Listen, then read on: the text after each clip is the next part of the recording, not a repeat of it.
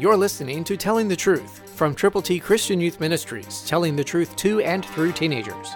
Here is Triple T founder George Dooms. Believe on the Lord Jesus Christ. Listen to the wrap-up of Hebrews chapter 4, verse 12, New King James Version.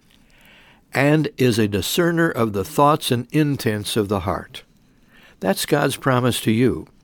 His word is a discerner of even your thoughts and every intent of your heart, especially if you pray with other people, especially as you expect miracle after miracle to happen in the lives of others for whom you are concerned. God cares, and He promises He will hear and will answer your prayers. So pray for people who need Jesus, and go to them with the glorious gospel of the Lord Jesus Christ. Remember, Christ died for our sins after being born of a virgin, after living perfectly. Then He died, was buried, and rose again, and He is coming back. He is God. Jesus Christ, Son of God, is a discerner of the thoughts and intents of the heart.